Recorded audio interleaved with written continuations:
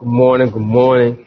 This is the day the Lord has made. Let us rejoice and be glad unto it. I was glad when it said unto me, let us come into the house of the Lord. Thank you for joining us one more time this morning to worship. As we prepare to worship our Lord and God, we let us take a moment of time to pray and surrender to our God and just trust in Him as we pray for not only one another, but for our community and for God's guidance and His leadership. Let us pray. Father, we are grateful for this one more day in your presence. We thank you, Lord, for allowing us just to know you and the privilege of knowing your grace and your mercy. Father, we open up our hearts today to receive a word from you. We ask you also to comfort our brothers and sisters, Lord, from grief and bereavement and loss. Bless those, Lord, who are recovering from surgeries and procedures, oh God. And Father, Lord, we ask you to continue to bless this community, this country. May we have healing. May we know reconciliation.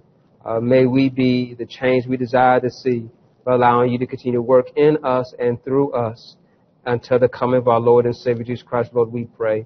Amen. Amen. Thank you again for joining us this morning as we continue on walking through the letter of Philippians in the New Testament, a prison epistle written by Paul. We're now in the third chapter, getting closer to completing our moment of study and reflection and meditation of this text. We're now in the chapter of 13th chapter, towards the latter part, looking at the verses 12 to 16. We're going to lift up this morning and for our time of reflection and study and looking at how we are going to live with purpose. So the subject matter I gave is living with purpose. And so we're going to talk about the purpose that God gives us, the purpose that motivates us, and how we should use this to motivate us and guide us to fulfill the purpose that God has given us. And so looking at this text, we want to understand, what a purpose is. And one thing about a purpose is that it's a reason someone or something is done or for which someone exists. And think about the purpose, why you exist and why you are here. Think about how God loves us and He created us with a purpose. We were not created by accident. And so each one has a purpose, has a design, has a mode that they were created for to do great work for the kingdom of God. And so when we see this, that God has given each of us a unique and specific purpose, but also we all have a general purpose that helps us in that process uniquely and differently. God the Father sent God the Son to die on the cross for our sins, for the sin of the world, to redeem us so that we might become one with Him and know eternal life and spend eternity with Him. And so God's purpose for us to know Him and to have eternal life was demonstrated in the life of the Son of God, Jesus Christ. And we know this when we quote John 3:16, one of the most well-quoted, memorized verses in all of the world. For a New Living Translation says this, that for this is how God loved the world. He gave His Son, His one and only Son, so that everyone who believes in Him will not perish, but have eternal life. God sent, in verse 17, God sent His Son into the world not to judge the world, but to save the world through Him. And so in this identity of finding our identity in the persons of Christ, that He came to die for us, gives us purpose. To know that God loved us and purposefully sent His Son to die on the cross for the sin of the world so that we might have eternity and we might have life with Him is another beautiful way to identify our purpose. To know that God loves us and desires to spend eternity with us. That He wants us to know Him and change our ways, to repent of our sin and confess and turn and live for God. This is what He's asking for us. And so as we are finding out our purpose, let's look at, first of all, the purpose that God has given us. He's given us one purpose, that we ought to live to glorify Him and to magnify Him. And how oftentimes a person or a thing finds its greatest gratification or its greatest joy when it's fulfilling its purpose. To know why I exist, to know why I live, gives me satisfaction. And to know that we are loved by God, we are cherished by God, He provides for us. He cares for us. He watches over us. And then he promised a home for us over in glory. Paul is pointing this out to the church because he's pointing out that at one moment in his life, as many of us can kind of maybe agree on, reflect on, that we had different motivations. We had different purpose in our life before we came to know Christ, right? When I was living for myself, I did selfless things. I did things for myself that benefited me and that were for me. But Paul is pointing out that now that I've come to know Christ, it's changed my purpose. It's changed my identity. It's changed my motivation. It changed the reason why I live. This great purpose has changed him. And he mentions this in the Philippians 3rd chapter, verse 7, New Living Translation says it this way: I once thought these things were valuable, but now I consider them worthless because of what Christ has done. He's referencing on his way to the road to Damascus, where he was persecuting the church. He had one goal in mind. He thought he was doing it right, and yet Christ calls him out and says, why are you kicking against my pricks? Why are you persecuting me, the church? And so once Paul got awakened and Christ got a hold of him, grabbed him, possessed him, it changed Paul's purpose and it changed the direction of his life. Think about the moment that it came to you that when you met Jesus, that you had that come to Jesus moment. You had that awakening moment that the way I am living my life is not bringing me the joy that I'm searching for. But when I found Jesus and he changed it around from me, it might have been that dark night. It might have been a revival time. It might have been just sitting in the pew during worship and you had that feeling in your heart and realized that this is the day I'm going to turn it over to you, Jesus, and trust you with my life. That's the day that Paul is referencing here, that he realized that everything else he had to this moment was worthless, and he'd rather know Christ and to know him, the power of his death and his resurrection, to serve him, to live for him, and the call to holiness is what he's looking at here. And so Paul's life changed when he accepted the call of God. God is calling you the same way to a higher calling in your life. Be mindful that the road of the righteous, the road that God is calling you on, is narrow and is not going to be an easy road. Matthew 7 verses 13 and 14, Jesus gives us these instructions. Says you can enter God's kingdom only through the narrow gate. The highway to hell is broad and its gate is wide for the many who choose that way. But the gateway to life is very narrow and the road is difficult and only a few find it.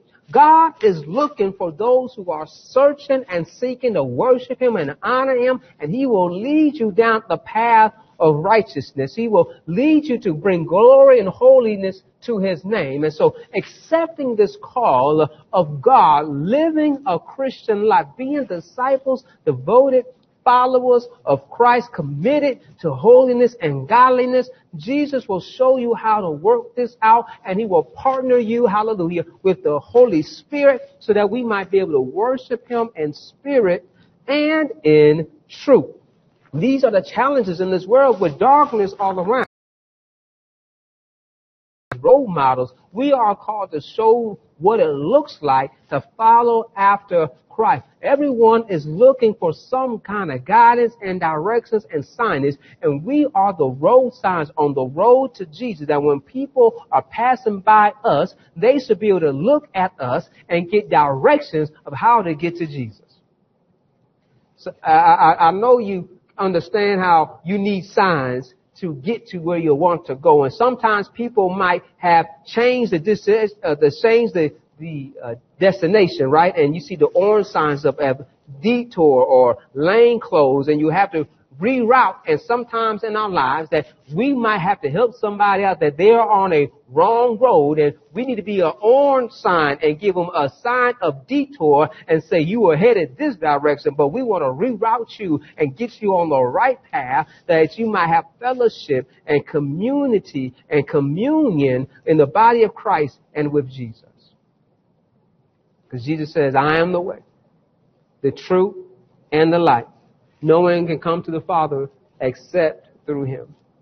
And so when we understand this, that the goal and the purpose of unity, the goal and the purpose of having a right relationship with God, the goal and the purpose of serving him until the day we die, helps elevate us and motivate us to a higher purpose, a higher calling that's in Christ Jesus. And so this is what Paul is pointing out to them about when this purpose and what he's living for and what he's aiming for. And so this goal, this purpose, is for us to be present with the Lord, to be one with him.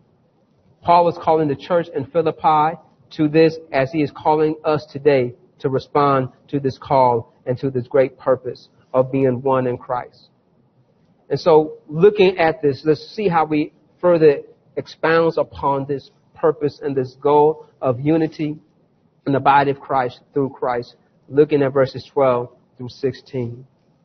I don't mean to say that I have already achieved these things or that I have already reached perfection, but I press on to possess that perfection for which Christ Jesus first possessed me.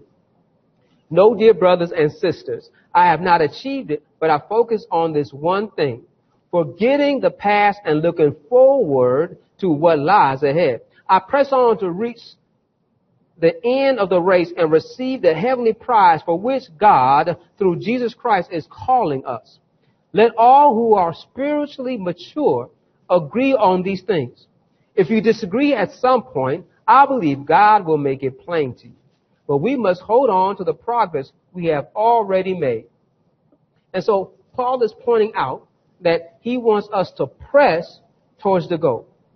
And basically, it's this word that we have in there, to press, is basically to be decisive, to be in pursuit of God and his holy righteousness of Jesus, to basically have no discernment, no other discernment of trying to go after anything else, but yet your one mind is made up to specifically seek after decisively of searching and knowing Christ and knowing him as our Lord and Savior. In doing this means that my desire is to be in heaven, and we are what? Heavenly citizens. We are a royal priesthood. So we shall walk and operate and live as we are already present in his presence. And here's what Paul is pointing out, that he says that I have not already achieved it, but yet he understands that I can walk as if I have it, but thank God I am where I am now, and I'm not where I used to be. And this is the point he wants to make out to us, that don't get caught up that I'm not perfect. Don't get caught up that I might mess up, but get caught up in this, that God's grace, his mercy, is allowing us to confess and to repent and turn it around so that we can walk in obedience according to his will. So Paul is pointing out this perfection he's mentioning is not that someone's without fault, but one who is growing in spiritual maturity, that each day I'm growing, I'm maturing, I'm learning, I'm better, I'm wiser than I was in the past. And this is how we ought to continue to grow. And that's why we have to feed our soul through Sunday school, through Bible study, to continuously seeking after him. And that's why he said, I don't mean to say that I've already achieved it, these things, or that I have already reached perfection, but I press on to possess that perfection for which Christ Jesus first possessed in me. So Paul is pointing out that when Christ grabbed a hold of me, when Christ changed my life, and I realized the purpose that he has given me and how he formed me and shaped me to do, that is what I am after.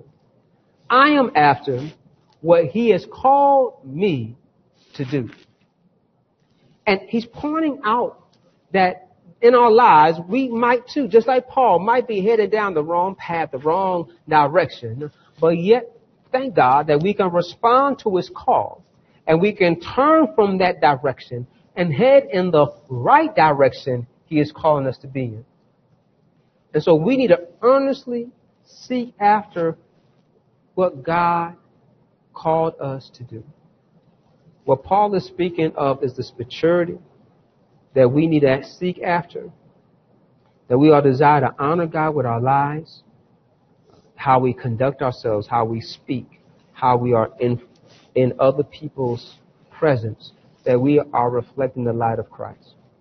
Paul knows that Christ has laid hold of him and has called him to this great ministry, has called him to evangelize, called him to be in prison. He understands the hardships and the pain that's coming him is all part of his purpose. And so that's why he can have joy in the midst of pain and suffering, knowing that God is calling him to greater things. And so Paul knows that Christ has called him to salvation and to live a life of holiness. And Paul has not laid hold of all of it, but he's seeking all of it because he knows that he won't get all of it. He won't possess all of it until Christ comes up. So he's going to press to the end. He's going to run after. He's going to pursue.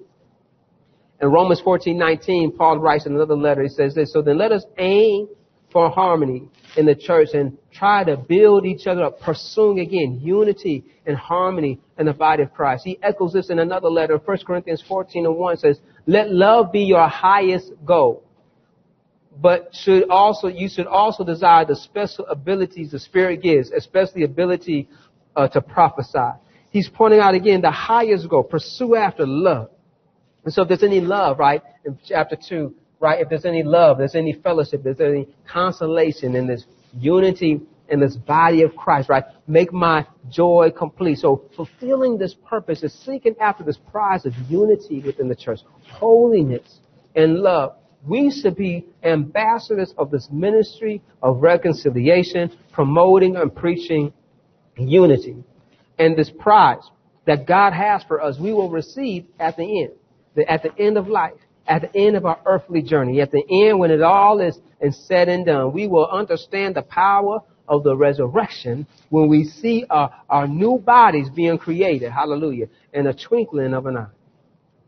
And so Paul knows this joy, and he wants us to know the same joy and remember that same joy of our salvation. And so that when Christ will come back again, we still have this possession. And so this road that he was on to Damascus, when he got possessed by Christ, changed his direction and caused him to grow, caused him to mature. It caused him to change his ways. It caused him to seek after things that were different than the things he was seeking after before. How Christ can get a hold of us and change us. It will change our focus, what verse 13 highlights. It says, no, dear brothers and sisters, I have not achieved it, but I focus on this one thing. And this is what he gets into. Forgetting the past and looking forward what lies ahead. Paul is trying to humbly point out that I have to forget my past to hold on to what is ahead. And so when we look at that, I want to try to illustrate to us about he's basically using a terminology of racing. And the church in Philippi is familiar with the Olympic Games and other games of running. And so basically in running, Paul is basically saying that I cannot make it to the finish line in a great fashion, in a speedy fashion, in an excellent fashion if I'm constantly looking back. You understand that where you turn your head, oftentimes your body will go. And so if you're running straight, if you're looking back, you're turning your body and it's going to veer off the path. And Paul is pointing out that I'm not going to look back any longer, but I'm going to stay focused on the prize that's ahead of me. What Paul is saying is, in forgetting, is not saying that I forgot everything that I have done, but I'm not going to hold on to what I had in the past, because I will let go of that so that I may take hold of what's in my future. And it's sort of like climbing up a ladder, if I can use this illustration, right? You have to grab the rung in front of you, and as you lift yourself up, you have to let go of the other one, forget that one, to grab what's ahead of you, just to pull yourself up. And so the same situation in running, as you're placing one foot in front, you forgot the path that it was behind to place it on a firmer foundation that is ahead, that is getting you closer to your destination. Paul is pointing out to us that we need to move in such a way that we don't hold on to the things that's going to weigh us down, that's going to limit us, that's going to stop our growth, it's going to stop us progressing and reaching the achievement that Christ has for us. But what we must learn is to let it go and press on towards the mark of the higher calling that is in Christ Jesus. That's why we got to have heaven in our view, knowing that He will reward us when it's all said and done. That's why we have to run with endurance. We have to pursue with great perseverance. We have to be decisive in our actions and our movement to say, I will trust in the Lord. And as we trust in Him and we depend on Him, we know that He is the way and the only way. And so we must continue to keep our eyes on Jesus. He is our prize. He is our goal. So let us look to what is ahead and let go of the things that will hinder us. And so what is hindering you? What is limiting you from reaching your purpose, your goal? Whatever purpose or goals you set out, right, you have to make sure you make yourself, prepare yourself to be as successful as possible. Whether it's a physical fitness, whether it's a job application, whether it's your education, whether it's raising your family, you have to look to say, how can I achieve this goal, and what needs to be removed? What will hinder me from reaching this goal? And in the same situation in life, God will enlighten us through the Holy Spirit to see those things that will come against us. And thank you, God, that those things, that some things that are unseen, that we cannot foresee or foretell. We thank God that greater is He that's in us than he that is in the world. That with God, all things are possible. And so we can just stand in His power and in His might, knowing the enemy has to flee. That's to enable us to trust Him and stay faithful, that regardless of what hardships may come, I can trust God that He can help remove these obstacles and turn some of these stumbling blocks to be my footstool, just to raise me higher, to get me closer to where I want to be in His presence, to worship Him, to honor Him. And this singular purpose, this one focus, this one purpose of knowing Him and being with Him will line up with my quality of life. I make it my characteristic or habit to be holy, to be God, Spirit. Because my purpose is to be with Him. And to be with Him, I want to be like Him. And to be like Him, I must